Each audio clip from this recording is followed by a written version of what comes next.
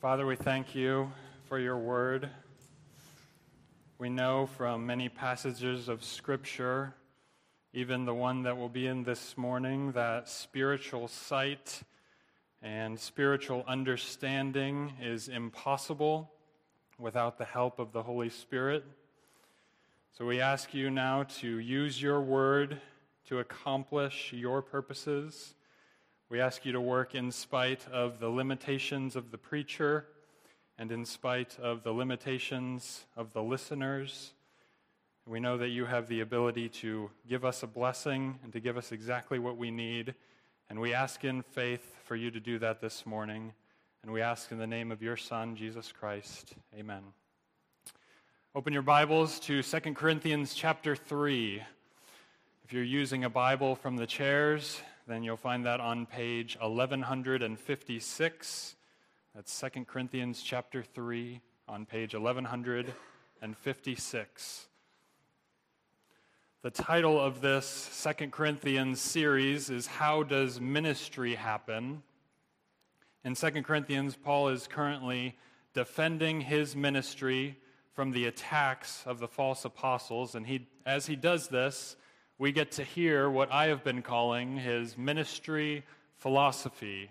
He's answering the question, how does ministry happen? It's important for us to know the answer to that question if we are going to be effective disciple makers in our community. Toward the end of the previous message in this series, towards the end of chapter 2 in 2 Corinthians, Paul asks another question. As he's defending his ministry from the false apostles who want to take his prestige and use it for their own, he asks the readers in chapter 2, verse 16, who is adequate for these things? In some of your translations, it may say, who is sufficient for these things? And if we were to rephrase that in a way that we might ask the question today, maybe we would say, who is good enough for ministry? As he starts to answer that question in chapter 3 of 2 Corinthians, so follow along as I read. I believe we do have some slides with the scripture reading on it, so you can follow along either on the screen or in your own Bible. Listen to how Paul starts to answer that question, who is good enough for ministry? Are we beginning to commend ourselves again, or do we need, as some, letters of commendation to you or from you? You are our letter, written in our hearts, known and read by all men, being manifested that you are a letter of Christ, cared for by us, written not with ink, but with the Spirit of the living God, not on tablets of stone, but on tablets of human hearts. Such confidence we have through Christ toward God, not that we are adequate in ourselves to consider anything as coming from ourselves, but our adequacy is from God, who also made us adequate as servants of a new covenant, not of the letter, but of the Spirit. For the letter kills, but the Spirit gives life. So as we begin in our passage, those first 6 verses in the chapter, knowing that we're going to talk about ministry, it will not be helpful this morning for us to have a distinction in our minds between ministry and the Christian life. Let me say that another way. Here at Calvary Baptist Church, we need to recognize that the word ministry is not a vocational word. We need to retrain our minds. When you think of someone who is in full-time ministry, you shouldn't only be thinking about a pastor or a missionary. Would you like to know what I call people in full-time ministry? Christians. One of the doctrines that was recovered in the Protestant Reformation 500 years ago, one of those doctrines has been lost again by us, and it is that all of you who claim to know Christ are in full-time ministry. The Reformers believed that your vocation was your calling, and that your vocation was more than just what put food on the table.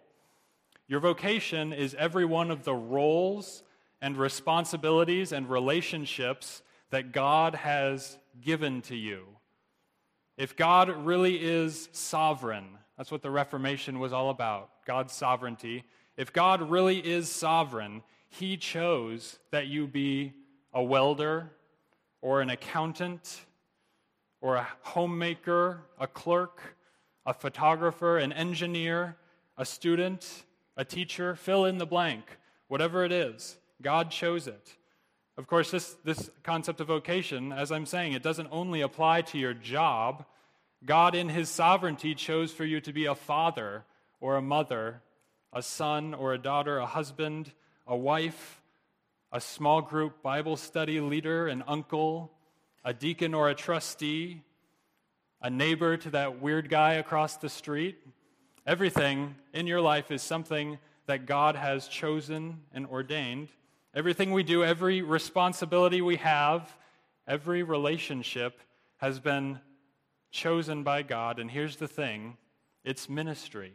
It's full-time ministry. If Jesus is your Lord, then your life is ministry for him. And we need to recover and rediscover this doctrine of vocation as calling. You are called to full-time ministry, Calvary Baptist. And Paul is asking, who's adequate? Who is good enough for gospel ministry? Who is good enough to spread the fragrance of Jesus Christ and him crucified to an unbelieving and rebellious world? And when he asked that question, he wasn't intending for the Christians to respond. He wasn't intending for them to respond by saying, well, the guys who went to seminary, the guys who have the most degrees, that's who's adequate. That's not what he's talking about. He's talking about real New Testament ministry. And we have to remember that Paul himself, in the book of Ephesians, he wrote in a way that should prevent us from ever thinking of the pastors and missionaries as the only ones that are in ministry. Paul said that Jesus gave pastors to churches to equip the saints for the work of ministry. So a pastor's job is to equip and train others to do ministry, not to do all the ministry himself. The work of ministry involves so many things, but the best summary, the most potent summary of ministry is found in the Great Commission. Jesus has all authority, therefore we go and make disciples. And our church's mission statement says it this way: glorifying God by making disciples and a community of grace. Jesus conquered the world, sin, death, and the devil, so we go to an unrepentant, rebellious world to proclaim victory. We seek to make disciples who can make more disciples. We seek to disciple the nations, knowing that Christ will one day return and finish the job that he began. That's the mission of everyone who claims to know Christ. And to reject the Great Commission is to reject the commissioner. In other words, if you truly believe in Jesus, you will see this as your life's work. If you're a faker, you won't. In this chapter of 2 Corinthians, Paul is going to write about an experience that certain people go through. And this is a two-part series on 2 Corinthians 3, and we'll talk more about that next week. But this week and next week, we're going to talk about the glory of New Covenant ministry. Most of us probably know that we should know what the New Covenant is and that we should know what glory is, but I wouldn't be too surprised if we had a little bit of a fuzzy or blurry definition of both of those words. So we'll talk about the New Covenant in just a few minutes, but for now, let's talk about glory. The word glory, that's kind of a weird word. We don't talk like this anymore. It's not one of those words that comes up in conversation every day. Maybe even as you're thinking about it, you know what it is. You know it when you see it, but you have a hard time defining it. Because you see something like the Grand Canyon, and you think, that's glorious, that's amazing and beautiful, and you can't help but praise it. And if you know the one who made it, you can't help but praise him. But of course, the sight of glory doesn't only come from national landmarks. It can come even from a tree in autumn, or a sunset over the lake, even Ford Lake. Psalm 19:1 says that the heavens declare the glory of God. Glory is shining all around us in creation. Some of us are maybe too squeamish to appreciate this one, but the birth of a child is another example of glory and beauty. Glory and beauty being made visible. Obviously, there's a lot of pain involved in the process, but there's something about watching a baby take their first breath that takes our breath away. It's glorious. And I've heard similar things about those who have had the privilege to watch as a confident believer takes their last breath. Once again, not without pain, but it's full of glory to witness that transition from this life to the next one. I'm trying to give you pictures. Let me give you a definition. Glory is the visible manifestation of God's perfect morality and perfect beauty. And God has woven his glory into all of creation, and that's why I'm comfortable calling both a tree and a newborn baby glorious. I'm not so much talking about the tree or the baby as I am the one who made them both. That's glory, the visible manifestation of God's perfect morality and perfect beauty. It's his beauty and his goodness being revealed in a visible and material way. And the examples I gave are mostly examples of glory shining through creation, but even that is not the way that we see God's glory in the most concentrated form. Actually, the way to see God's glory most clearly is to look at the person of Jesus Christ. Jesus is God made visible. If you want to see the glory of God, if you want to experience the transforming glory that 2 Corinthians 3 talks about, you need to get to know Jesus. This chapter is about how the glory of God is made visible in the New Covenant or the New Testament. There's a sense in which his glory was veiled and covered up in the Old Testament, but now in the New Covenant, it's revealed, and the church, through the Spirit, plays a key role in revealing it. So let's get into some of the details of our text. Paul was basically being asked, how do you know that you are adequate? How do you know that you are good enough for ministry? And this is a question that I think we can all relate to. How do you know you're good enough? What makes you think you are sufficient or adequate? In Paul's case, the attacks on his ministry are coming from the outside. Other people, false apostles, speaking to him, speaking to others about him. That's where the attack is coming from. But sometimes these attacks on our sufficiency also come from within us, don't they? Self-doubt. What does that look like? Am I really good enough to do what God wants me to do when I can't even read my Bible and pray every day? That's what self-doubt looks like. Sometimes when I do read my Bible, I don't even remember what I read. I read 5 verses and find out that my mind has been wandering or thinking about something else, so I've got to go back and try to focus. Or I start to pray about my day, and before you know it, instead of praying about my day, I'm thinking about my day. And then instead of thinking about my day, I'm planning my day. And then instead of planning my day, I'm stressing about my day. And this occasion, when I was supposed to be expressing my reliance and my dependence on God and being refreshed in his presence, has turned into an occasion for stress. Or I try to wake up early so that I finally have enough time to read my Bible, and then the alarm goes off and I can't find the will to wake up.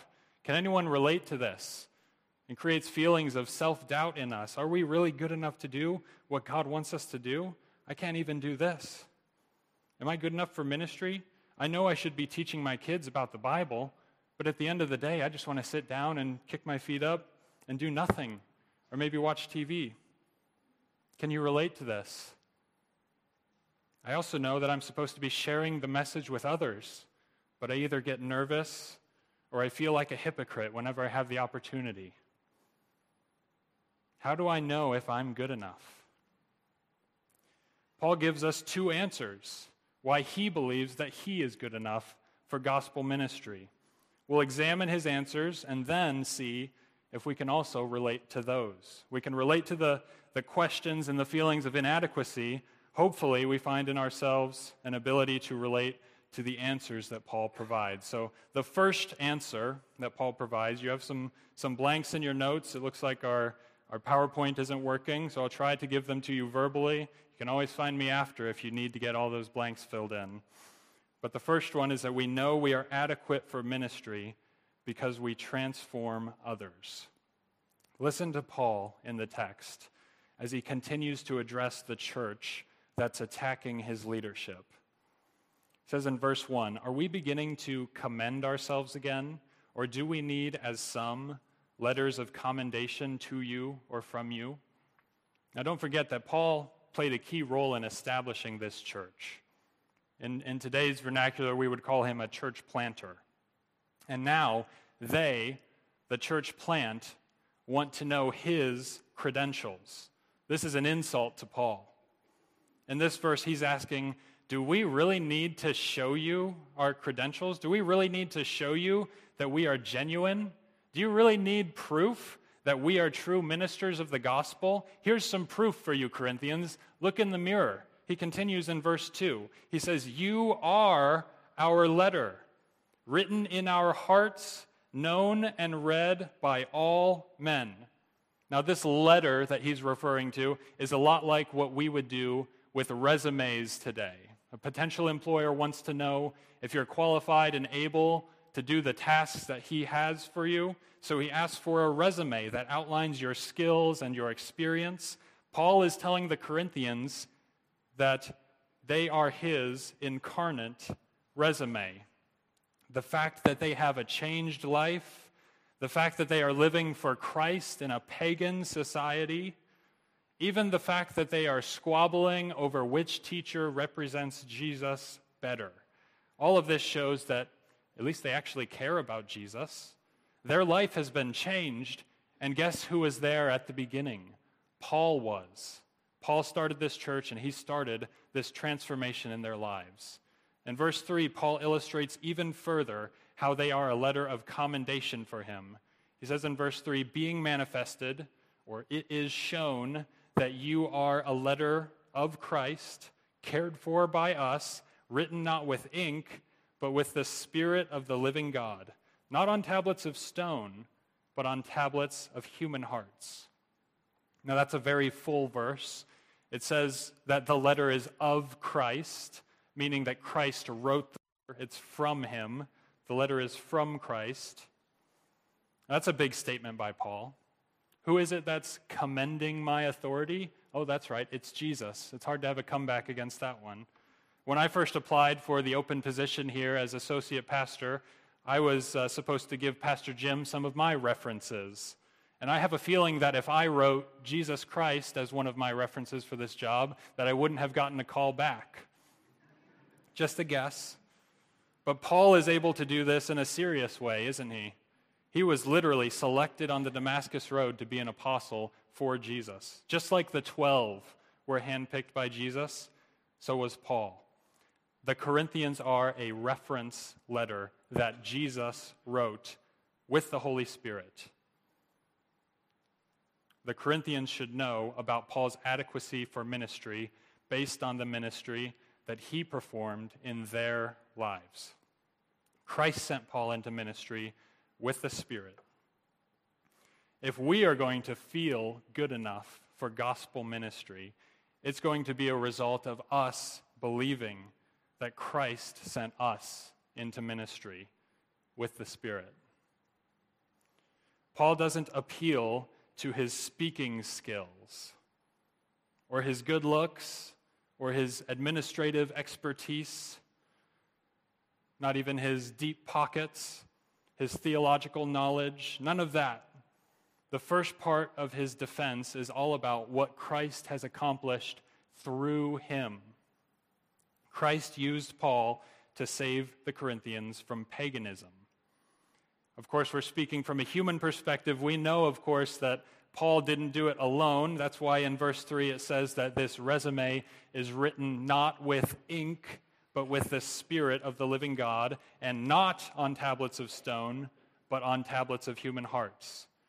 So it's not ink, not on stone, but with the Spirit on human hearts. he's referencing multiple things in the Old Testament.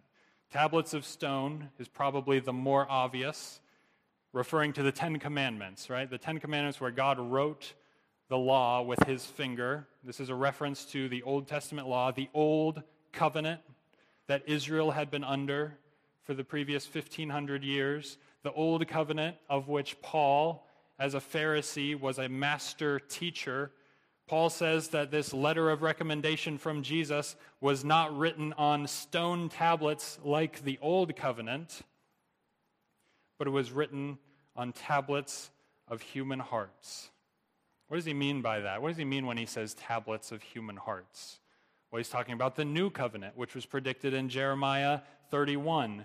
If you'd like to keep your finger here and see Jeremiah 31 talking about the new covenant, you may turn there, but I'll read it out loud for you if you'd rather stay in 2 Corinthians. The best way to interpret and understand Scripture is to use Scripture, so we're going to let Jeremiah explain the new covenant for us. He says in Jeremiah chapter 31, starting in verse number 31, that, "Behold, the days are coming, declares the Lord, when I will make a new covenant with the house of Israel and with the house of Judah, not like the covenant which I made with their fathers in the day when I took them by the hand to bring them out of the land of Egypt, my covenant which they broke, although I was a husband to them, declares the Lord." Verse 33, "But this is the covenant which I will make with the house of Israel after those days, declares the Lord. I will put my law within them, and on their heart I will write it. And I will be their God, and they shall be my people. They will not teach again each man his neighbor and each man his brother, saying, 'Know the Lord,' for they will all know me. From the least of them to the greatest of them, declares the Lord. For I will forgive their iniquity, and their sin I will remember no more."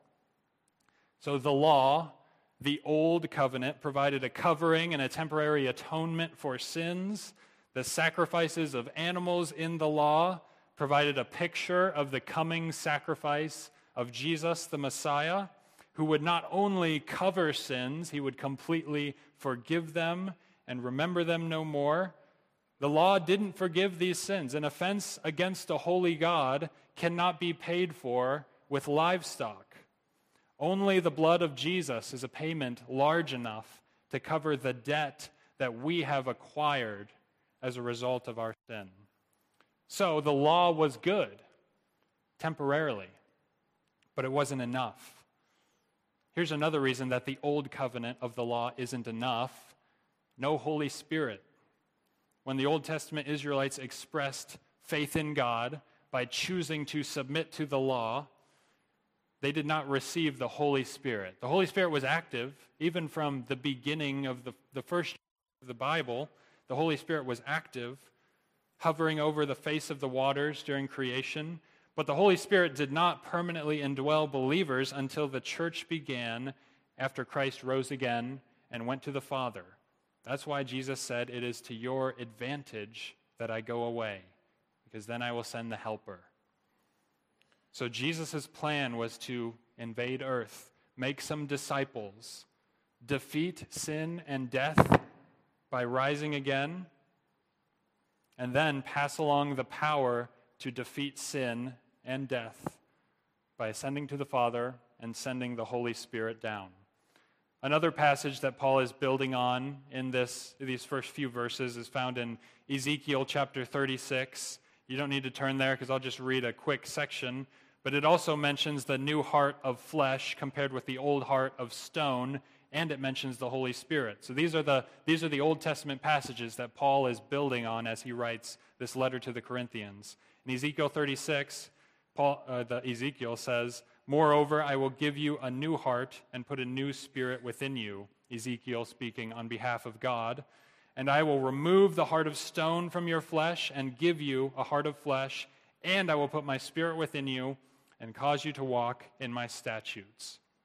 So the Holy Spirit is what makes the new covenant unique.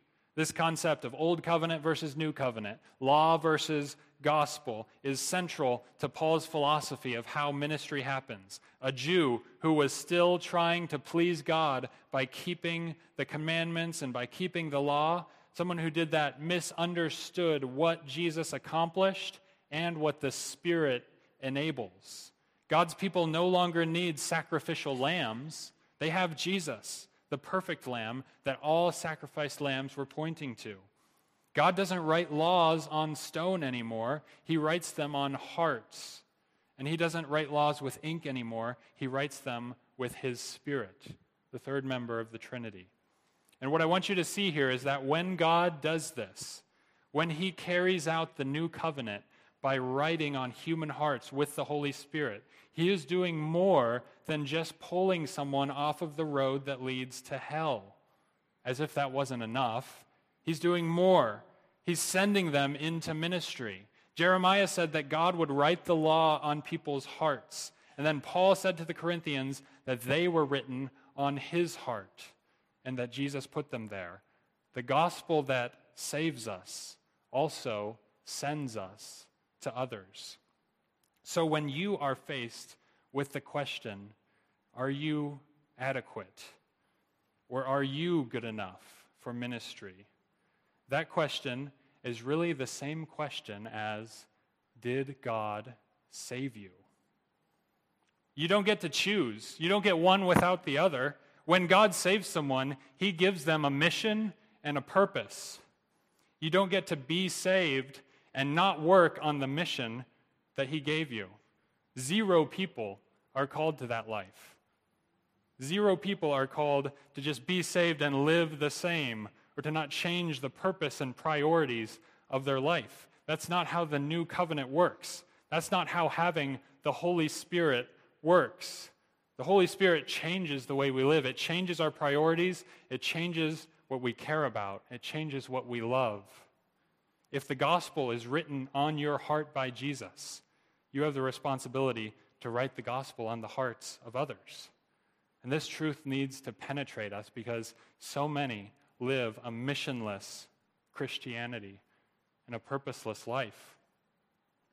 Do you really think that Jesus came to die so that you could play video games or build up the 401k or live a life of leisure or obsess over your favorite team or travel or do whatever it is that's pulling you away from God's people and God's purpose for your life? So when Christ saves someone, he intends for them to be in full-time ministry. And you won't think that you're cut out for that if you're constantly looking inward, constantly looking for validation because of some skill that you have or something that you've done. It's not about skill. The reason we're good enough is because Christ rose again, ascended to the Father, and sent the Spirit. And we know that we're adequate because he's enabled us to pass along that Spirit and transform others. But that's not all Christ has done. Paul gives another answer to the question, how do you know you're adequate for ministry? He says, we know we're adequate for ministry, second answer, because Christ transformed us. Let me read verses 4, 5, and 6 of our passage. We know we're adequate for ministry because Christ transformed us. Such confidence we have through Christ toward God, not that we are adequate in ourselves to consider anything as coming from ourselves, but our adequacy is from God, who also made us adequate as servants of a new covenant, not of the letter, but of the Spirit. For the letter kills, but the Spirit gives life.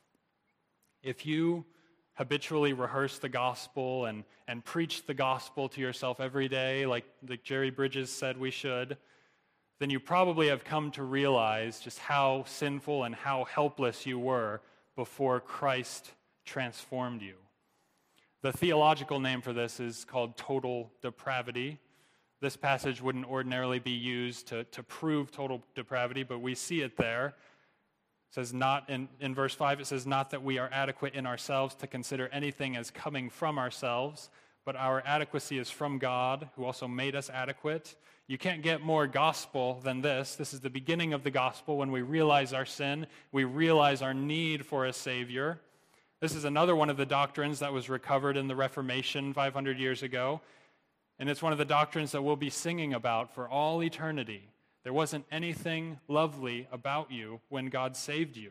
You didn't bring anything to the table. He doesn't need you. He's not incomplete without you. The only reason you're useful is because you have His Spirit, if you know Christ. And He can accomplish His mission and His plan with or without you. We don't contribute in ourselves to God's plan. Anything good that we do is a result of Him working through us. How does the old hymn say it? Rock of Ages, nothing in my hands I bring, simply to thy cross I cling. Naked come to thee for dress, helpless look to thee for grace. Foul, I to the fountain fly.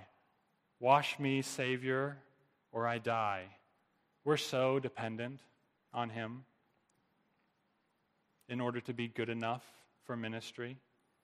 Is that song a picture of your attitude toward Christ? Do you pray like that? Is that how you think about your salvation?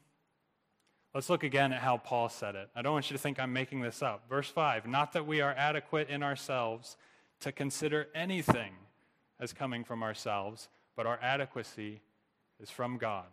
This is Paul saying this. Paul, who was a Pharisee, some say he had the equivalent of 2 PhDs. He said, I couldn't do anything. I wasn't adequate for anything without God. And he keeps going in verse 6, God made us adequate as servants of a new covenant, not of the letter, but of the Spirit. For the letter kills, but the Spirit gives life. Once again, Paul notes there's something special about being a minister of the new covenant rather than the old covenant. A New Testament, Testament's just another word for covenant. A New Testament believer has a different calling than an Old Testament Israelite. Are they saved from their sin in the same way? Yes. Faith in the promises of God is what saves, always, from Genesis to Revelation. If Adam and Eve had faith that the seed of the woman would crush the head of the serpent, and that's how they were saved. They had faith in God's promise. Now we know more. We know that Jesus was the snake crusher, and He's the one who paid for our sin. It's always faith in the promises of God that saves. But the mission of discipling the nations didn't begin until the ascension of Christ and the arrival of the Spirit, the church age that we're living in now. The point is, we are adequate for that mission now, all because of the cross of Jesus. Just think about what we communicate, intentionally or not. Think about what we communicate when we accept Christ, but we don't accept His mission. We're saying that the gospel is good enough to wipe our sinful slate clean. It's good enough to clothe us in righteousness so that we can boldly approach the throne of grace in prayer. It makes us a priest who can communicate directly with God. It gives us a name better than sons and daughters. We become fellow heirs with Christ and partakers in the divine nature. Somehow it does all of that, but it doesn't equip us to point others to Jesus. It doesn't give us the boldness necessary to call evil evil and good good, or to stand up for what God says in a Christless culture. I'm not looking for you to shove the gospel down everyone's throat in an unhelpful way, but if you do know Christ, you do have a unique role in fulfilling the Great Commission. And so far today, all that we've done is answer the question, who is adequate for these things? The question that Paul asked. Who's good enough for ministry? And essentially the answer has been that nobody in their own strength is good enough. But we know because of the new covenant and because of the Spirit that is given by Jesus that we don't have to operate in our own strength. God works through us. We also know that God is working through us if we have transformed others and if Christ has transformed us. That's what Paul is saying essentially. But the big idea to remember from these 6 verses, your next blanks, I believe, is that ministry happens when we find our worth in Christ. When you believe that and someone asks you, what makes you good enough for ministry? You can respond like Paul and say, I'm not. but look what God has done through me anyway. Ministry happens when we find our worth in Christ. And for the final minutes that I have your attention, I'd like to build on that truth. When we find our worth in Christ, we will be content fulfilling our unique role in the Great Commission. When we find our worth in Christ, we will be content fulfilling our unique role in the Great Commission. So there's different kinds of commands in Scripture. Something that makes the Great Commission unique is that it is a corporate command. It's given to the church, not to one individual. An individual command would either be obeyed or not obeyed based on whether the individual does or does not do that thing that God says. A corporate command could be fulfilled by a church, even if 10 people were dragging their feet and not very involved. On the flip side, if there was only one person passionate about fulfilling the Great Commission, then they would not be able to obey because it's not a one-person thing. It's a team effort, a corporate command.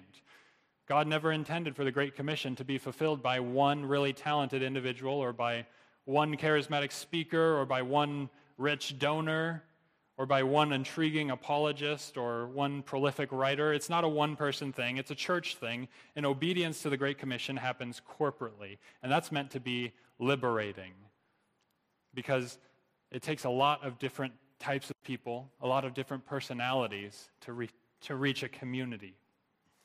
Not everyone is great at fulfilling every step in the disciple-making process. Not everyone can go to Walmart and strike up a conversation with a stranger and share the gospel with them in a concise and understandable way. There are people who can do that, and that's amazing. And in my prideful moments, those are the people that I get envious of.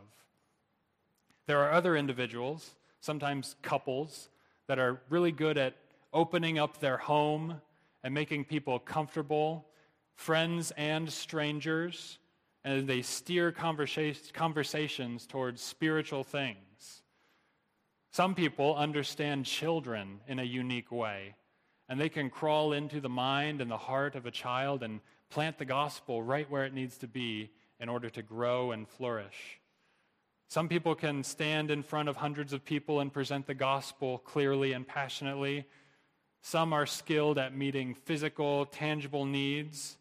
They give a cup of cold water in the name of Christ and boldly share the gospel as they do it. Some can enter life at the moment of crisis and give gospel hope and gospel peace to a hurting individual. But almost nobody is great at doing all of those things that I listed. Almost nobody can present the gospel well in each of those scenarios. In order to fulfill the corporate command of discipling the nations, we need a congregation who understands this and is willing to play their unique role in the body of Christ when we as a church attempt to proclaim the good news of Jesus. So we do need all of you on board with evangelistic efforts. We need everyone to understand why this church exists. It's not coffee hour. It's not social hour. It's not here to meet felt needs. This is an embassy for kingdom work, and we need to reclaim the seriousness of the mission that Jesus gave us. We need all of you on board, but we also need to recognize that a variety of work needs to be done by a variety of people. A physical body works because there are different parts working together to accomplish one thing. A football or soccer team works when everyone knows their job, everyone knows where they fit in, and what goes into their role. The same is true of the church. And I know how sinful humans think. I know my own heart. And if I were to hear a preacher say, not everyone is great at going to Walmart and talking to strangers about the gospel, there's a part of me that would be relieved. Phew, I don't have to feel guilty about not sharing the gospel anymore. That's not what I'm trying to say. My argument here is not that we don't have to do anything that makes us uncomfortable. My argument is that when we find our worth in Christ, we are free to do the things that we maybe wouldn't choose if we didn't have the Holy Spirit. We're no longer enslaved to do only the things that we want or only the things that we enjoy. Because you might say, I love working in the kitchen, or I love working with this specific age group of kids.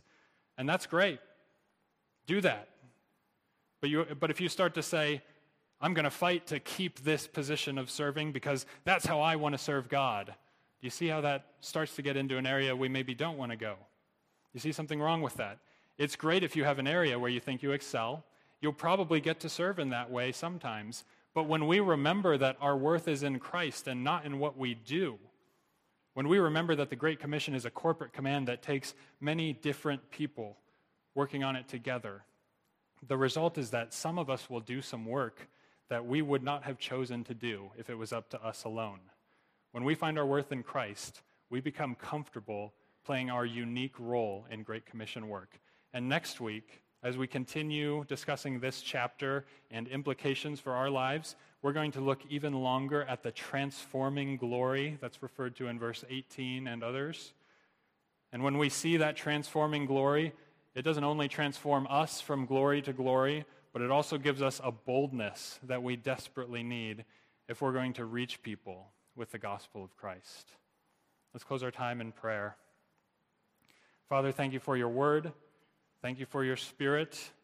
And thank you for this church family and their desire to serve you, their desire to love you by loving others. Let your word penetrate us. Let the message of the gospel dwell in us so that it spills out in all areas of our life. Help us to not find our worth in our own things, our own talents, our own skills, our own abilities, but that we would recognize the vital role that the Spirit plays in this church and in our own individual hearts, and that it would cause us to give you more and more glory and just constantly be reflecting glory that we could try to keep, but instead we give it freely to you. I pray that would be increasingly true in this church. And we ask this in your Son's name. Amen.